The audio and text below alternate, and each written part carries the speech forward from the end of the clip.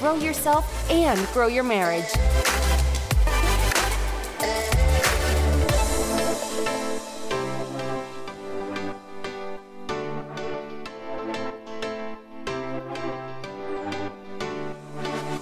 Chris and Jonna here with the Grow Yourself, Grow Your Marriage podcast.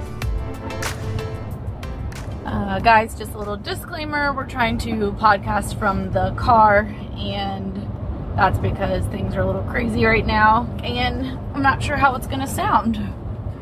Yeah, so real quick, if you haven't seen an episode last week, that is because tragedy struck our friend group, our community group.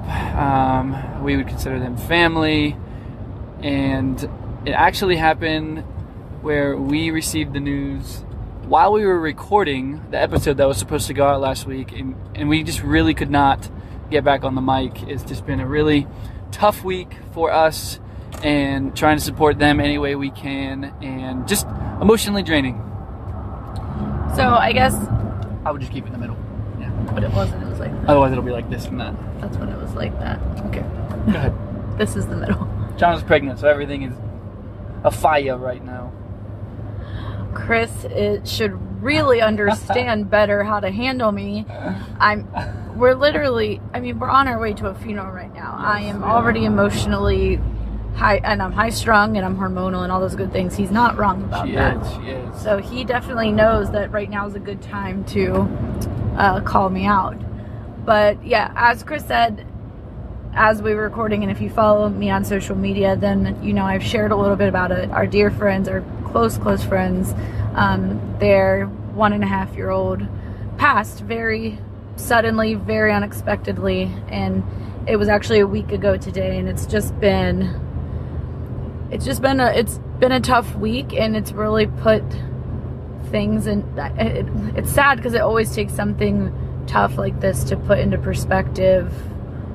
I don't know, like put life into perspective and how quickly things can change. And so the reason we want to be on here right now is, one, we want to let you know we didn't just take another break. It's just, you know, what was important was not finishing that at the moment. And we want to kind of tell you about, I don't know, like, how do you... Well, so something really powerful that has really had an impact on us and our whole friend group, and actually tons of people who have kind of heard about what happened to our friends, is the way they've handled this. Guys, I mean, obviously it's hard to imagine losing a child, and it's hard to imagine losing a child at any age, but losing their baby boy at 1.5 years old, and the response that they've had, the grace that they've had, the strength that they've had has been palpable and contagious, and it has shaken us up in a really good way. It has, and I feel like a lot of people, I know any mom especially, and dad too, but I know that's something that a lot of us parents struggle with. The second that you have a kid is just the fear of the unknown, and knowing that this is not the natural order of things. Like, it's painful to lose a parent, but you understand, like, that's usually the order, right? Like, we know one day we will lose our parents, but to lose a child is, I don't know, it's just unnatural. There's no other. Sure.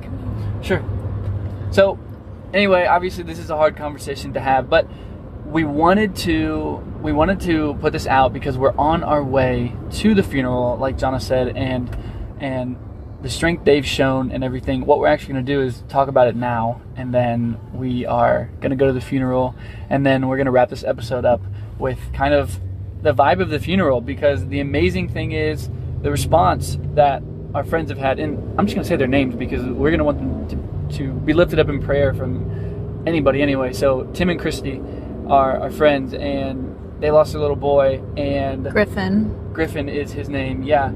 And so Tim and Christy, we've been close to them through this process as much as we can be. As soon as we heard, we went to the emergency room, and and we saw them, and it was, I mean, I don't know if the word is a beautiful moment, but just the support of all of their friends and our community group and everybody kind of being at the hospital to support them, because we all just wanted to do anything we could to take any ounce of pain away from them.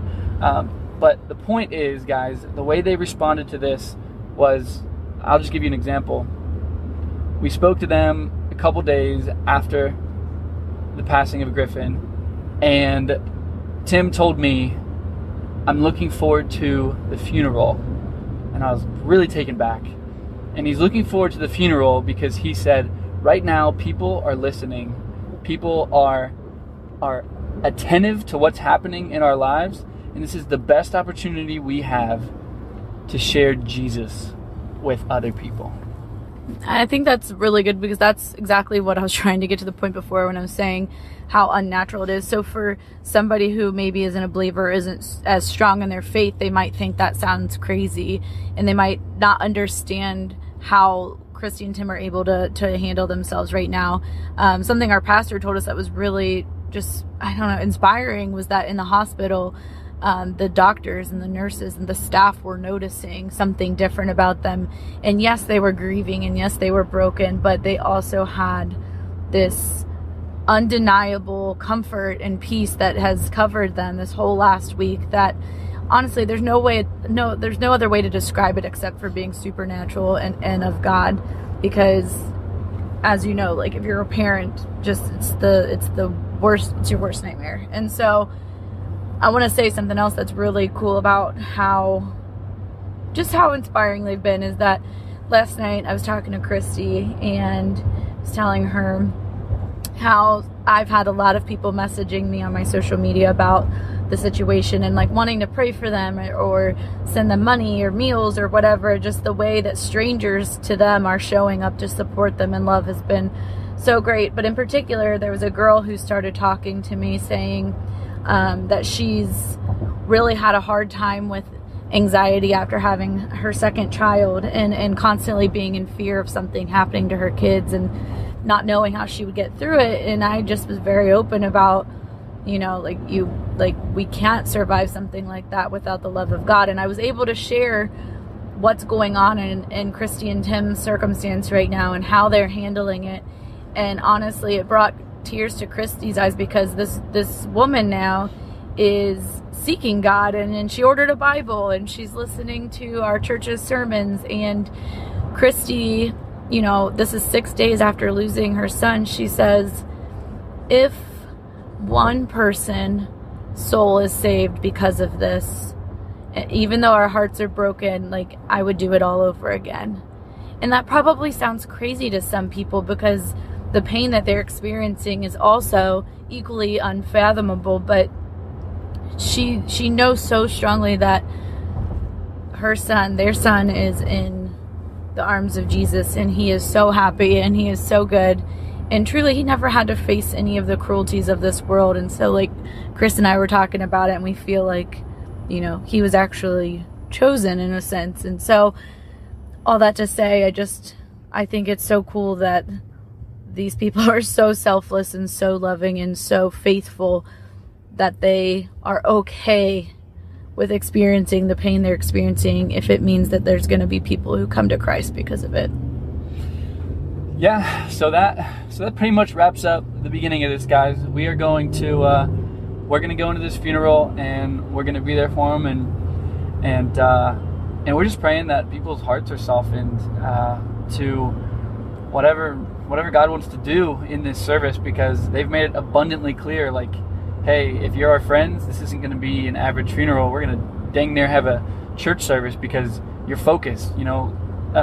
The fragility of life is in perspective right now, and it's a great opportunity for God to show Himself and be glorified through such a tragedy. And it's so hard, guys. And I know that doesn't make much sense, and we probably can't convince you of that making a whole lot of sense. But I will say we are excited to kind of give you the report as to how this funeral goes.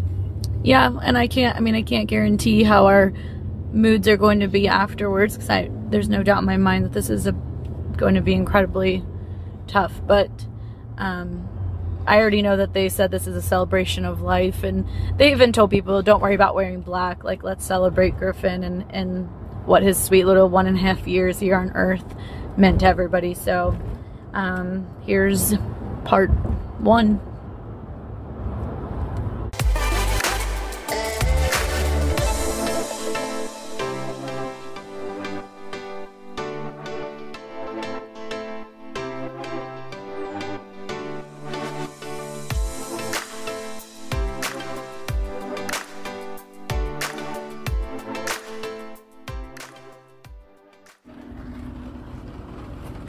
All right, we are back in the car, and the funeral is over. And it's raining, so who knows? I mean, I feel like it's fitting because that's kind of how it feels after leaving any funeral, but I'm not gonna lie, like, that was tough. Yeah, it was tough, and I mean, I think it's obvious, guys, parents aren't meant to bury their children, and we've all been to funerals, but the funeral of a 1.5-year-old can really grip your emotions.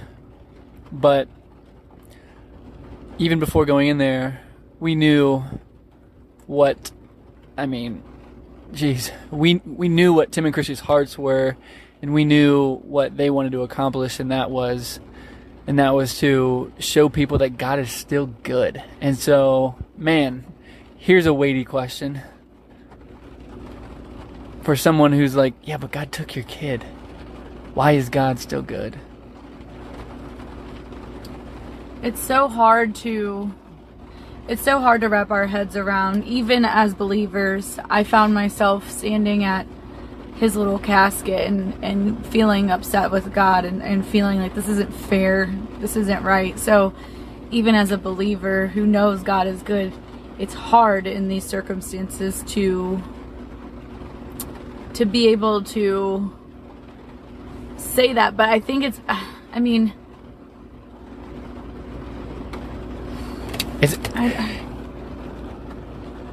here's why God's good to me. God's still good. One, because his ways are higher than ours, and that's what I was and we don't know. say. Oh, see, you took it right from me. that's why we're married, right? But because God's ways are higher than ours, and we don't know why, but we do know that pain and suffering, it's meaningful, and God refines us. And just because our human brains don't understand what he decides to take away or give, doesn't mean that he doesn't know what he's doing. Well, exactly. And even Tim got up on stage and said that, and said, you know, we don't understand this and it hurts, but it doesn't make us question God and his goodness, because he has wrapped his arms around them so tightly and showed them so much love and comfort and peace during a time that you wouldn't expect any of those words to come up in this circumstance. And they stood up there as a family and praised God and begged people to seek out Jesus and understand who he truly is and what he did for all of us on the cross. And that's what they talked about at their baby's funeral, because they believe without a shadow of doubt Griff is so happy right now in heaven with Jesus. And although they hurt here, they have, you know, as Christians, we're supposed to long for eternity. We're supposed to feel like this isn't our home. And now they have even more of a reason to be eternal minded and to be excited for that day when they get to go home and they get to be reunited with their son. And they trust that wholeheartedly. It's not just something that, you know, I feel like a lot of times people say stuff like that at funerals, like, oh, they're in a better place now. And then you just like kind of go on and it still hurts and it still doesn't make sense. But you could feel it in that whole building, how much they trust and believe that God is good and that he knows what he's doing, even if they don't understand it. And it just, I don't know, it's encouraging in a strange way, and it's convicting me of my own faith and strength and confidence, and just like realizing, I mean, yeah, even in the hardest, and Christy even said up there, she said, we're not the first ones to go through tragedy, to lose a child, like, it doesn't mean God's not good. Amen. Yeah, it's true. And like John has said, the hope that they can hold on to, the eternal hope, is that they're going to see their son again one day. And they're not only going to see him, but they're going to live with him in eternity. And the point they're trying to get across is like, look, guys, the reason we want to make Jesus famous, they said, through the death of our son, is because he's the reason that we all get an opportunity to go to heaven. Mm-hmm. Because he came and he died for our sins. And some people are like, well, wait, that's so weird. Why would someone die for our sins? And I'm certain there's a whole lot of theology and much smarter people that could explain this. But in its simplest form, guys, the gospel is, look, we broke God's moral law through sin. And something had to atone for that, because God is God, and He is the Almighty. He is the highest, most righteous being. And so Jesus comes down as in human form. Jesus comes down and lives a spotless, sinless life for us, to ultimately die on a cross in which he had control. He could have called the angels from heaven and said, I'm not gonna endure this, but he took the shame. He took everything for us on a cross over 2,000 years ago. And I think the gospel message has just been so watered down, mm-hmm. right? So like, yeah, Jesus died for me. Okay, got it. Jesus died for me. Okay, got it. But when you really study the scriptures and understand the shame and how, I mean, God is God. God is eternal. And so God was thinking of us. He was thinking of our faces. He was taking on the shame, and he was murdered for us. And he willingly went through that. And he did that to be in right standing, so we could be in right standing with God and have an opportunity to live in eternity with him. And that is where their son is. And that was the whole point for them. They're like, because Jesus has our son, we want you to know Jesus too. And if Jesus took our son so others would be saved, if Jesus took our son to heaven at 1.5 and took him from us so others would see the fragility of life, then okay. And I know that's just a super hard thing to grasp, but that's what a heart for God does. Yep. Well said, babe. I don't know. That was good.